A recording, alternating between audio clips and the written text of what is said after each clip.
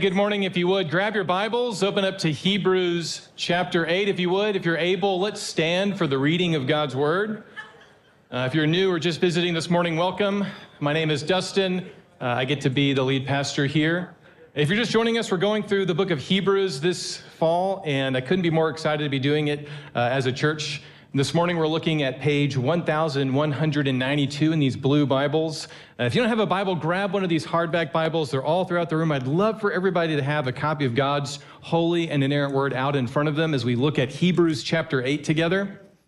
Right now, we're just going to read out loud. I'm going to read to you Hebrews 8, verses 1 through 7, but really, we're looking at all of Hebrews chapter 8 today. It's one pretty concise unit. So with that in mind, let's look at Hebrews chapter 8.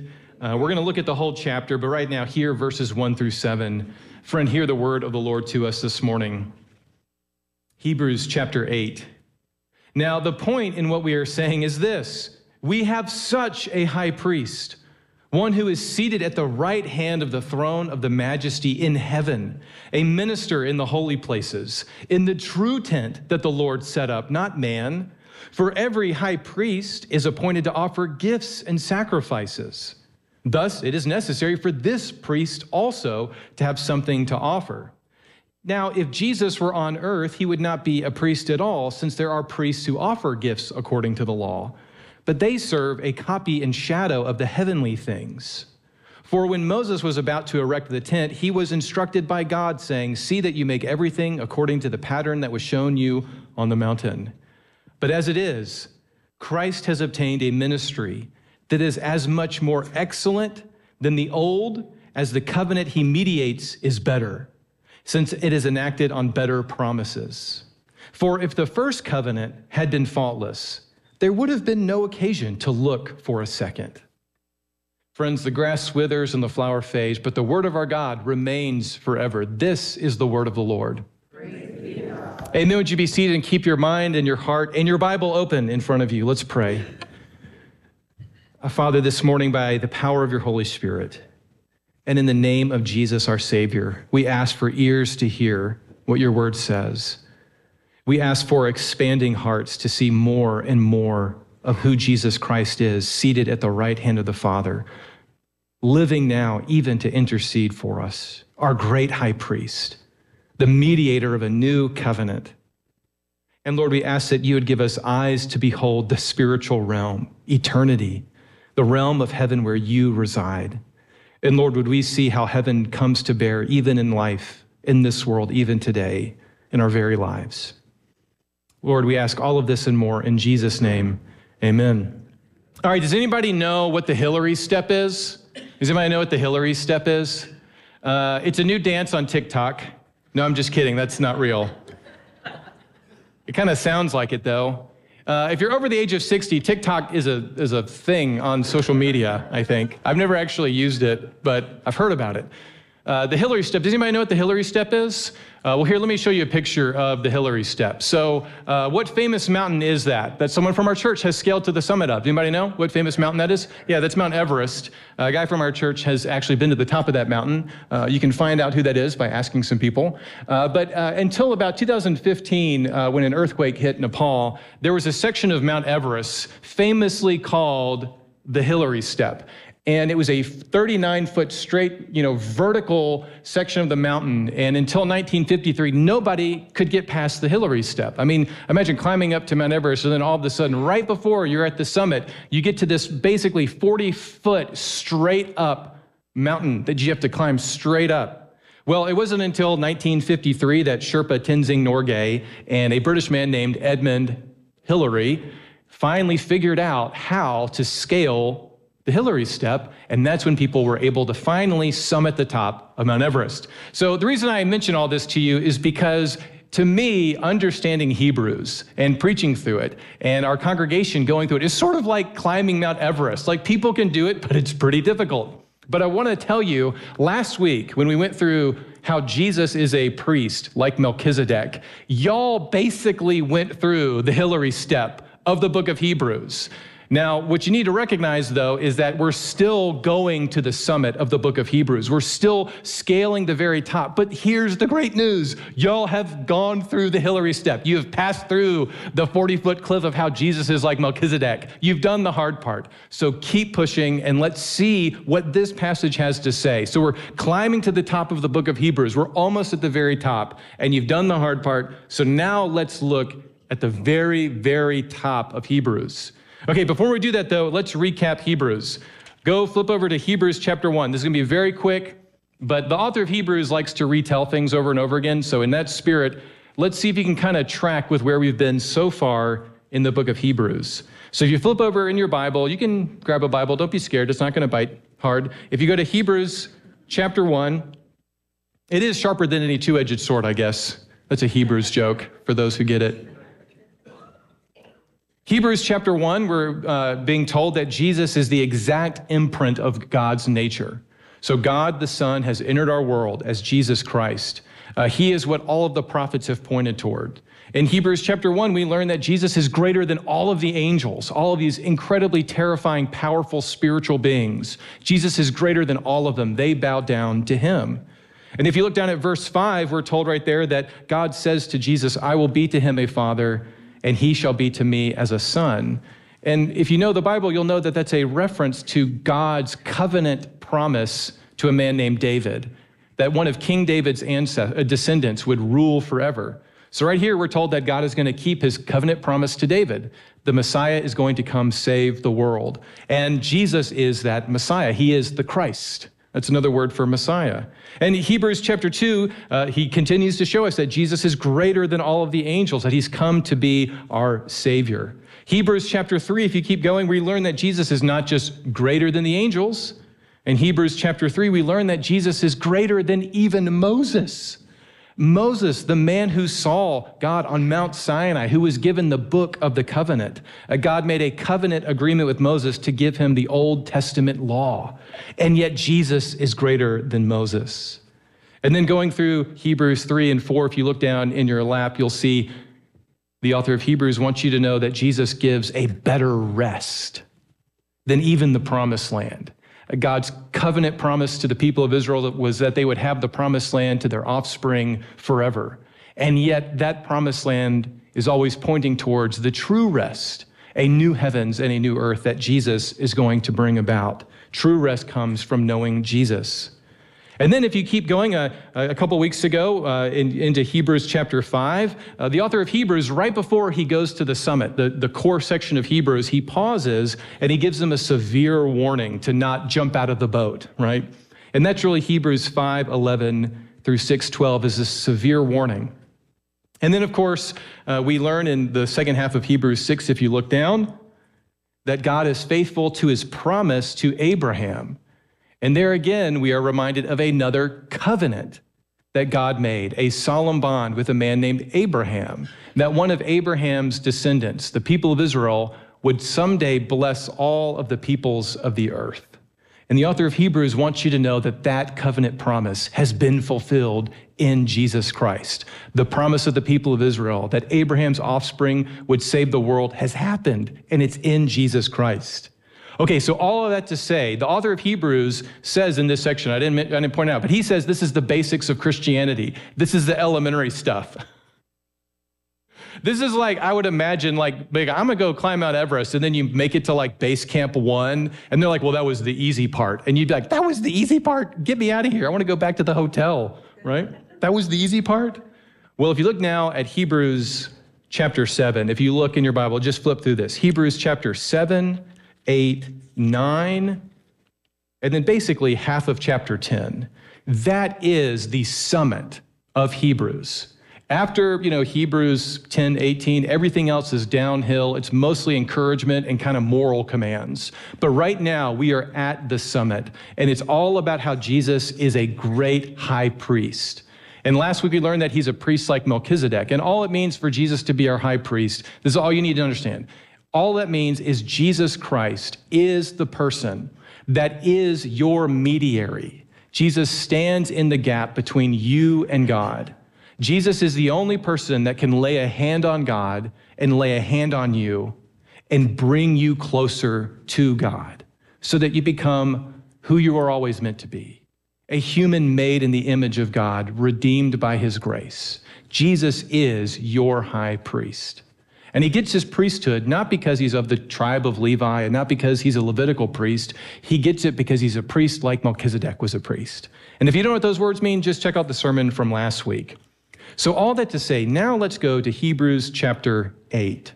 And the reason I mention all of this is because whenever you're climbing Mount Everest, you don't just climb it by yourself. I haven't done it, but I've seen pictures on Google, so I know this is true. You know, when you climb Mount Everest, you do this kind of scary thing. You've probably seen people mountain climbing it. You know, when you mountain climb, you put a rope around your waist, and then you do what with the rope? Does anybody know? You attach it to somebody else, and then they do what with the rope? They attach it to somebody else, and so you're all roped together as you climb the summit. And why do you do that? Because you're all going to do it together, and if somebody falls, you need the weight and the strength of others to keep the person from dying. So you rope together to make the summit. And the reason I'm giving you sort of this overview is because Hebrews ropes all of these ideas together. So if you're going to understand Hebrews 8, on some level, you got to be roped to Hebrews chapter 7 and Hebrews chapter 6 and 5 and so on. And so really, there's no easy way to break Hebrews down into sections because all of these ideas are going together. Remember, this was one sermon originally, right? So all that to say, what is it that we're supposed to see now out of Hebrews chapter 8?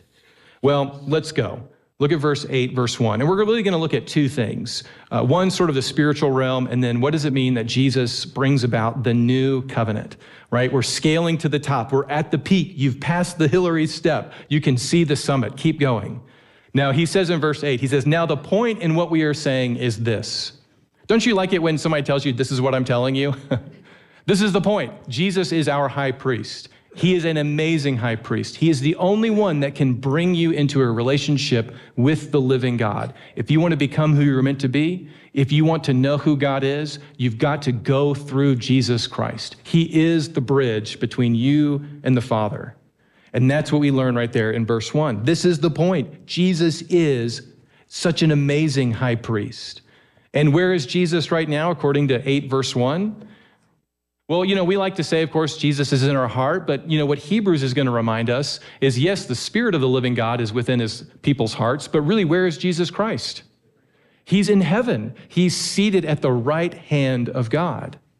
Jesus is right next to the Father, right? Look at verse 8:1. Jesus is our high priest. He is our bridge to God, and he is right by God's right hand. He couldn't be any closer to the Father. He is seated at the right hand of the throne of the majesty in heaven. In verse 2, we learn that he is a minister in the holy place, the true tent that the Lord set up, not man. Now, what's fascinating about this is if you were to understand the Old Testament and you kind of look at how they did worship, it was a little different than how you and I would do worship. In the Old Testament, if you wanted to worship God, God was in a specific place. For a long time, when God's people were wandering through the wilderness, he lived in anybody know? Where did God dwell during the wilderness period? If you were, reading the Old Testament, you were living in those days, where would you go if you wanted to be near God's presence? Would you go to Jacksonville, Oregon? No, the commute's too long. No, you would go to the tabernacle, to a tent. And in that tent, there was a place called the Holy Place. And inside that tent was an even smaller, more holy place called the Holy of Holies. And priests would go into the first part of the tent all the time because they had to change out the bread of the presence and they had to keep the candelabra, the menorah going, right? And they had the incense going, and that was worship. And they had places of worship outside where they would do animal sacrifices. But once a year, the high priest would go where? The highest of the priests who were giving sacrifices and gifts to God's glory, atoning for sin, all that. Once a year, the high priest would go into the Holy of Holies, into God's immediate presence. And it was so terrifying to be in God's presence, they used to tie a rope to the high priest's ankle. Why? Because if he died in the presence of the holy God, somebody had to pull out the dead body. Now, what's amazing about that is what the author of Hebrews wants you to know. He kind of wants you to have that image in your mind. What he's going to suggest to you is in that kind of Old Testament, Old Covenant way of interacting with God, Do you get the impression that God is near to you, or do you get the impression that he is holy and set apart from you? In many ways, the way that the Holy of Holies was set up, and the way that the holy place was set up, and the way that the broader tent was set up, and then the way that the temple that eventually replaced the tent, the temple is just the permanent version of the tabernacle. It was all set up to represent that God was in the midst of his people, but he was holy, and he was not approachable by mere people. Only one guy could do it once a year if he didn't have any sin, and you made sure you tied a rope to his ankle in case he died. And that's how one person once a year could get into the immediate presence of God. But what the author of Hebrews is telling you is that when you draw near to God through faith in his Son, you are brought all the way into the presence of the living God, and he rejoices to welcome you into his presence. He clears you of all guilt and sin, and God wants you to draw near to faith in him. Jesus is the mediator of a better covenant, where you are invited to draw near to God. And the amazing thing is, what the author of Hebrews is going to say is the old covenant wasn't bad. It was beautiful and it was glorious. But the amazing thing about the tabernacle and the temple, and this is where it starts to kind of blow our minds a little bit because we don't think like this, is he says all of those earthly things were actually based off of some kind of profound spiritual reality, that when Moses met God, Moses saw heaven, and then God said, make a earthly version of that. Look down at Hebrews. Jesus is the minister. The word right there is actually the liturgist. He's ordering the worship. He is in charge of the liturgy of the worship of heaven. Jesus, the liturgist, the minister of the holy places. He is not an earthly Levitical priest. He's what that was always based on, the actual worship of God in heaven that is going on right now, unending. Jesus is in charge of that worship service. He is a minister in the holy places, in the true tent, the spiritual place of worship, you might say, that God set up, not man. Now, he's going to say, now, of course, if you understand worship, every high priest was appointed to offer gifts. What do you do when you get into the presence of God? You praise him. You give him gifts and sacrifices. You worship him. And he says that's just the inherent nature of worship. Thus, it's necessary for this priest, that is Jesus, our high priest, to also come to the Father with a sacrifice to offer the Father, with a gift to offer God. And what is the sacrifice? The gift, the fragrant offering that Jesus gives to the Father. What is the blood of the sacrifice? He gives himself. He is the gift of the Father. He is the one that appeases the wrath of God. He is the one that allows you and I to draw near. He ever lives to intercede for you, Christian, for you. What does that mean? For you? Well, on a simple level, as you think about Jesus, your high priest, leading the worship of the Father, giving his life as a ransom for us. What does that mean? That's a pretty deep theological idea. The late Tim Keller put it this way, and I think it's the easiest way to understand it. He said, think about it this way. The only person who dares to wake up a king at 3 a.m. for a glass of water is a child. We have that kind of access to the Father. You have that kind of access to the Father.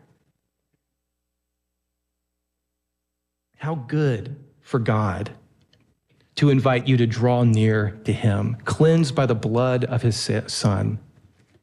Look at verse 4. He continues, and he just kind of makes a side point. And the reason why is Jesus in heaven? So he can lead the heavenly worship. That's his point. And his point in verse 4, he says, look, if Jesus were still on earth, if Jesus was just an earthly priest, he couldn't even be a priest at all. Why can't Jesus be just a normal old covenant priest? Why couldn't he be an old covenant priest? Because he's not from the tribe of Levi. That's his only point right there, right? And then look at verse 5. He says, the earthly worship, right, the tabernacle, the temple, all of those places were actually somehow a copy and a shadow of the real worship of God that was going on. If you were living in the Old Testament times, where did heaven and earth meet? Do you know this idea? So there's like the earthly spiritual realm, and then there's the physical realm. And yes, they're separated, but it's not like heaven is over here and we live over here. The biblical worldview is those things are overlapping, right? The spiritual and the physical. But if you wanted to know where heaven met earth, and like a pinpoint, where was that place where heaven met earth? Does anybody know? It was in the temple in Jerusalem, right? On Mount Zion, right? In the temple, in the Holy of Holies. That's where heaven and earth met, was at the temple. That's where heaven and earth met, right? And Jesus comes along in John, and he says, who is actually the ultimate temple? Where does heaven meet earth? Jesus says, I am the temple. Tear this temple down in 3 days, I'll rise it again, because Jesus is the place where heaven and earth meet. It's the overlap.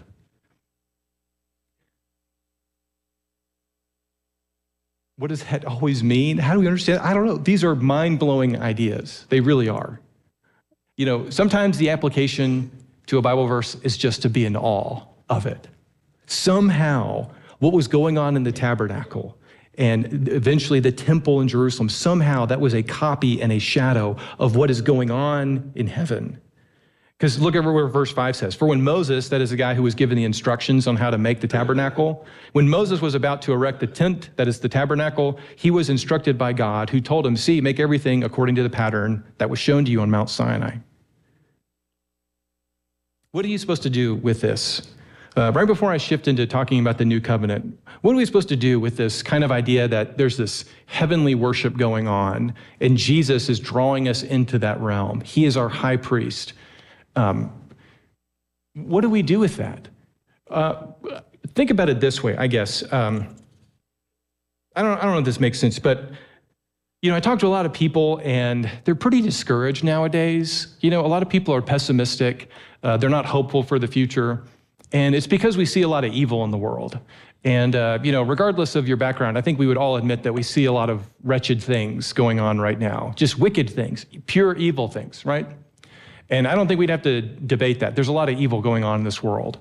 And if you're a Christian, on some level, you and I would say that what goes on in our world, like this world, that evil, on some level, if we were to peel back, the curtain, so to speak, we would see that behind the evil is actually some kind of evil spiritual force.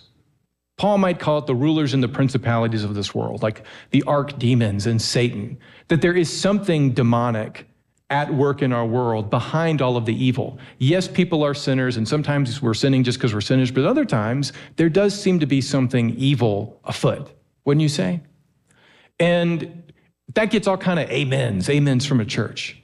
But think about it this way. What the author of Hebrews is telling you right now is that there is all kinds of good and glory and beauty and worship going on right now. And when you and I sing the doxology, what do you and I say? We sing it every week. Praise God, from whom all blessings flow. Praise him, all creatures here below on earth. Praise him above, ye heavenly host. You are talking to the angels. And when we worship God with a true heart, we are not creating worship. We are joining into the song of heaven. And maybe, just maybe, friend, instead of focusing on the evil and trying to figure out how the evil is behind all of the evil, what if you focused on your high priest who's giving his own life for you, who's drawing you into the song of heaven? What if the good was greater than the evil? What does 1 John tell you, Christian? Little children, you are from God, and you have overcome them. For he who is in you is greater than he who is in the world. There is a spiritual good afoot, and we know who wins. Jesus is ascended in heaven. He is leading the heavenly worship. And you, on some profound level, Christian, are called to experience that. in the here and now. So don't give up hope. Don't give up hope. Persevere. You can see the top of Mount Everest. Keep going. Why would you stop? Look at verse 6. He keeps going, and now he's going to shift to basically this whole section is just this big thought that Jesus is bringing about a new covenant. Verse 6. But as it is, Christ has obtained a ministry that is as much more excellent than the old as the covenant he mediates is better, since it is enacted on better promises. For if the first covenant had not been faultless, there would have been no occasion to look for a second. Okay, so that's a very Hebrews way of saying Jesus is bringing about a new covenant, and if there's a new covenant, that means the old covenant is passing away. And then look at verse 8. He's going to interestingly argue from the old covenant that God has always promised a new covenant with his people. And he quotes from Jeremiah 31 right here. Look at verse 8. For God finds fault with them when he says, God says, my people need a new covenant. That's what he means, finds fault. He says, my people need a new covenant. Behold, the days are coming, declares the Lord, when I will establish a new covenant with the house of Israel and the house of Judah, not like the covenant that I made with their fathers on the day when I took them by the hand to bring them out of the land of Egypt. For they did not continue in my covenant, and so I showed no concern for them, declares the Lord. For this is the covenant that I will make with the house of Israel after those days, declares the Lord. I will put my laws into their minds and write them on their hearts, and I will be their God, and they shall be my people. And they shall not teach each one his neighbor and each one his brother, saying, know the Lord, for they'll all know me, from the least of them to the greatest. For I will be merciful toward their iniquities, and I will remember their sins no more. In speaking of a new covenant, he makes the first one obsolete. And what is becoming obsolete and growing old is ready to vanish away. So what are we supposed to see from this idea of a new covenant? All right, so let me just unpack what the word covenant means.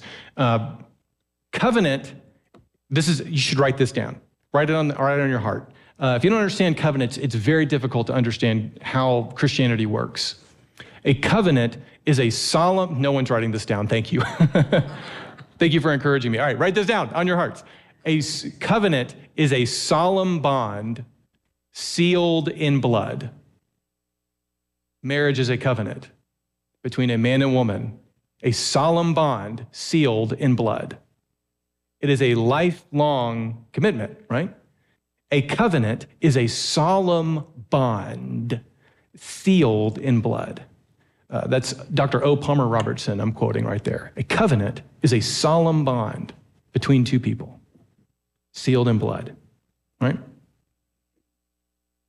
The way that God interacts with his people is through covenants. God makes a covenant promise to his people. You know, when we say things like your love, your unfailing love, or we talk about steadfast love, the steadfast love of the Lord never ceases. In Hebrews, it doesn't say steadfast love, it says chesed. Chesed is Hebrew for a word that is so profoundly beautiful that the best translation is actually covenant faithfulness. God is faithful to his covenant promises. God, out of sheer grace, makes unfailing promises to his people, and he binds himself to his people. He doesn't need us, and yet God makes promises. So what are those covenants? So I know this sounds kind of strange, but when I say, it's not hyperbole when I say you can't understand the Bible if you don't have a basic understanding of covenant. I'll give you an example of what I mean by that. Have you ever, raise your hand if you ever tried to draw Mickey Mouse? Have you ever tried to draw Mickey Mouse? It's so hard. Somehow he's all circles, but it doesn't ever work. Have you ever tried to draw Mickey Mouse and it's like this horror image, it's like this terrifying, like I could dress up like that for Halloween if I wanted to. That's so scary. Well, do you know how you draw Mickey Mouse? I know because I have kids and we used to go to Disney World all the time. So I had to learn how to draw Mickey Mouse. You know how you draw Mickey Mouse? It's fascinating. You don't try to just draw a Mickey Mouse. That's too hard because all the, curves and everything. What you do is you actually start with a little pencil, if you really need to draw it correctly, and you actually draw in pencil very light circles everywhere. And so you have like this mess of circles, and then out of that you draw with a darker pen the actual faces. Have you ever taken an art class? Sometimes when you draw a human body, you have to learn like the proportions before you can draw the person. You don't just start drawing a stick figure of a person. You've got to learn something behind the skin, right? The more you study a skeleton, the better you can draw a human. Well, when you learn to draw the circles, that's how you actually make Mickey Mouse look right. And then once you draw the circles, you can erase the circles, and it just looks like a beautiful version of Mickey Mouse. Why am I saying that? Understanding covenants is like that. You have to see how these images, how these ideas are coming out of Scripture. And if you can understand covenants, everything about Scripture starts to make sense. Let me kind of walk you through this. Okay, so has God given up on humanity? Is God just kind of done with you? Is God just going to be like, actually, I promised to save you, but instead I'm just going to, blow the world up in a giant nuclear bomb? How do you know God's not going to just change his mind? Like, why wouldn't God just write all humanity off? Could he? Well, let's go to a covenant in the Bible. If you go on that next slide, God actually makes a covenant with whom? Noah. What does he promise Noah? I'm not going to blow up the world again. I'm not going to wipe everybody out with water. Has God been faithful to that covenant promise to you? Yes. And here's the amazing thing about covenants in the Bible. They don't do away with each other. They build on top of each other.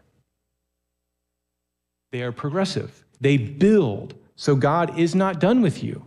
God is faithful to his covenant promise. And what's the sign that God is not done with humanity? Every time you see it in the sky, you should remember what? God is not done with you. You see the rainbow in the sky. God loves this world. Right? What's the sign of a covenant of marriage? A ring. It's the sign of the covenant. What's the next covenant? The solemn bond that God makes to humanity. In Genesis 12, he takes a man named Abraham. And he says, Abraham, I'm going to give you this land to your offspring forever, and you are going, through your descendants, you are going to bless the world. All of the nations will be blessed through your descendants. And God raised up out of Abraham the people of Israel. And out of Israel there came the Lion of Judah, Jesus, the Son of Mary, who saved us from sin. And he offers salvation to whom? Everyone, from every tribe, nation, language, and tongue. So you could say that God has been faithful to his covenant promise to Abraham. The next covenant that God makes is at Mount Sinai. God takes Abraham's descendants and he says, I'm going to give you my law. I'm going to write it on tablets of stone. You're going to make the tent, and somehow the tent is going to be some kind of copy and shadow of heaven itself. I'm going to give you Levitical priests. They're going to sacrifice animals. And it's going to point to the Messiah. Was God faithful to his covenant with Moses? Yes. Were God's people faithful to God in that covenant? No. They lost the land. But because God is gracious, he brought them back. Sort of the last major covenant you might see that God makes is to a man named King David. And in 2 Samuel chapter 7, which the author of Hebrews quoted on the first page to remind you of. Remember when you were thinking like 10 minutes ago, why is Dustin doing this? On the first page of Hebrews, the author of Hebrews says, don't forget God's covenant promise to David, that of all the people of Israel, out of King David's personal lineage will come the Messiah, who is the King of Kings and the Lord of Lords. So has God been faithful to his promise to David? Yes. Were God's people faithful to the covenant? No, they failed. They were exiled to Assyria and Babylon, and God brought them back to the land, but they failed. Why? Because the law written on stone couldn't change their hearts. It didn't make them new people from the inside out. And so on the verge of exile, a guy named Jeremiah, a prophet, in Jeremiah 31, he prophesied these words in Hebrews 8. Look down. Behold, the days are coming, declares the Lord, when I will establish what? A new solemn bond with my people, an unbreakable promise with the house of Israel and Judah. Not like the covenant I made with their fathers when I took them by the hand out of the land of Egypt. That is, not like the covenant of Moses when I just wrote laws on a piece of stone. Because in this new covenant, they will continue in my covenant. For this covenant that I will make with them, look at verse 10, I will put my laws not on tablets of stone, but where? In their minds, and write them where? In the new covenant, you will be changed from the inside out. You could say, you will be born again. I will be their God, they shall be my people.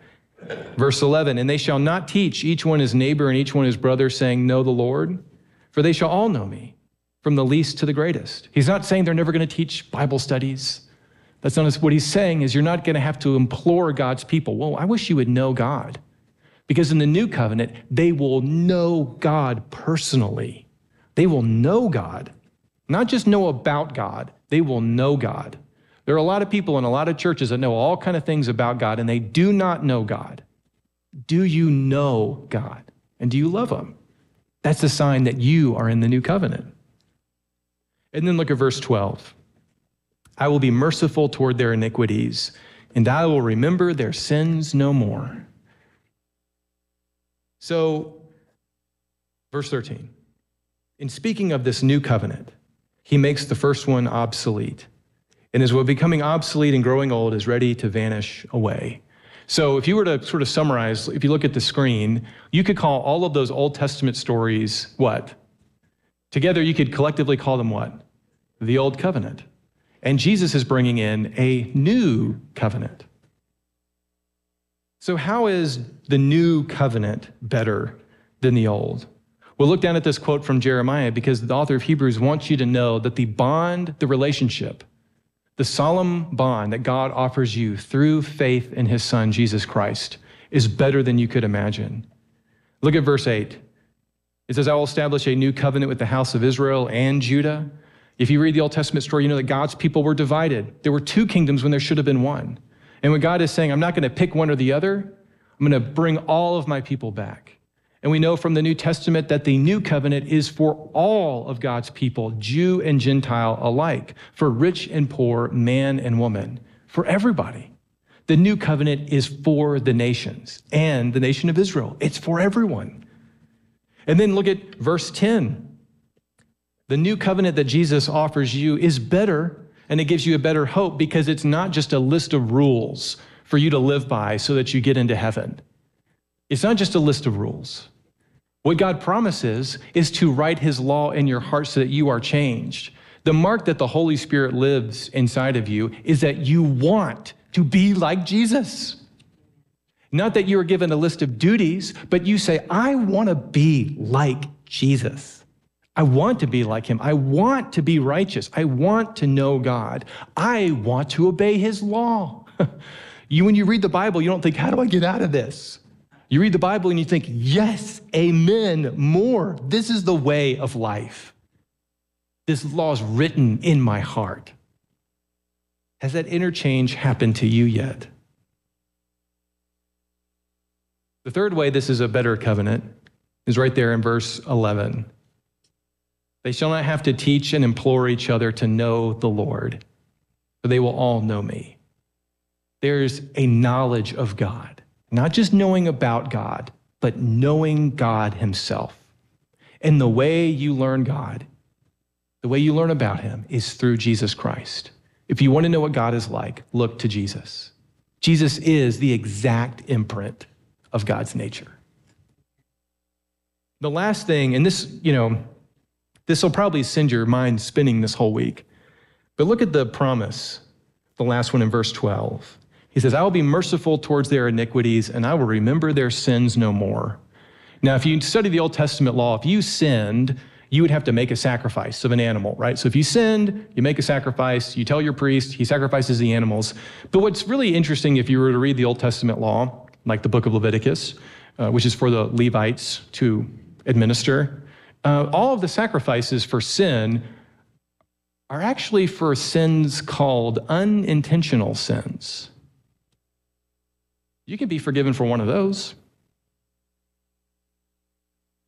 What's the sacrifice, though, if you murder somebody? What's the sacrifice you're going to give if you dishonor your mother and father in a profound way? If you commit adultery? What does the law in the Old Testament say when you commit high-handed sin? Death. Death. That's what the Old Covenant says. Death. Sure, if you commit like a small sin, an unintentional sin, yeah, you can go to your priest. But what do you do if you really mess up? It's not much there. God will be your judge. But in the new covenant, God promises forgiveness for everything. Every sin is washed away by the blood of Jesus. You can know forgiveness.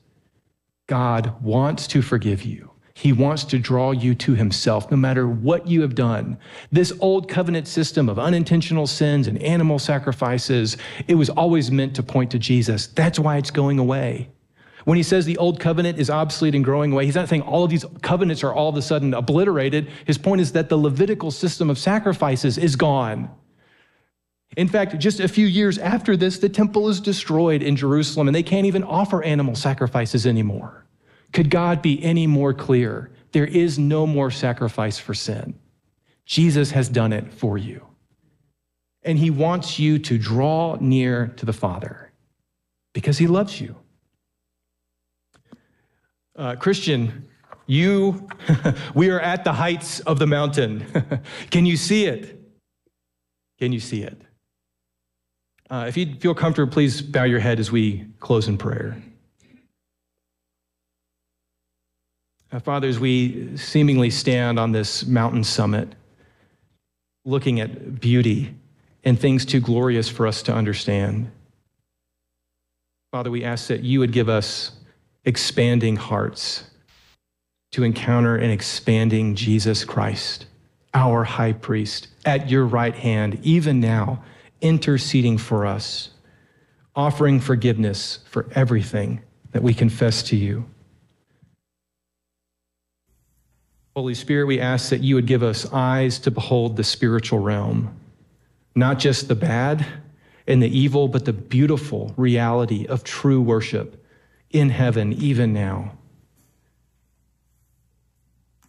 And Holy Spirit, we ask that you would give us ears to hear Scripture more clearly, how all of the old covenants were pointing to the new covenant, the new bond that you make with us through grace. God, you are the God of Abraham. You're the God of covenant faithfulness. Lord, you have proven over and over again that your faithfulness to us is great and unending. Father, you are our anchor in the storm. Lord, knowing who you are, we lift to you those now who are in storms. And Lord, we pray that you would lift their eyes to the hills where their help comes from. Father, we pray for Harry Gilg, Dick Card, Lorraine Hoffman, Chris Hillis, Jim Saltz, Paula McCulley, Paul Deller, and Sean McCoy. Father, have mercy on them. Lord, have mercy. Lord, we pray for another Valley church this morning. We pray for Joy Church in Medford. Lord, we love that church. Lord, bless that congregation. Lord, would many people come to faith in you? Would the saints be strengthened through the preaching of your holy word and through the worship at Joy Church? God, bless that congregation profoundly. And lastly, Lord, we pray for our missionary of the month, Mike Kuhn. Lord, we commend to you his family, his finances, his ministry. God, would you do far more abundantly than he's even asking or thinking right now through the power at work within him. And Lord, we ask that for ourselves and for our church as well. O God of Abraham, we love you. Amen.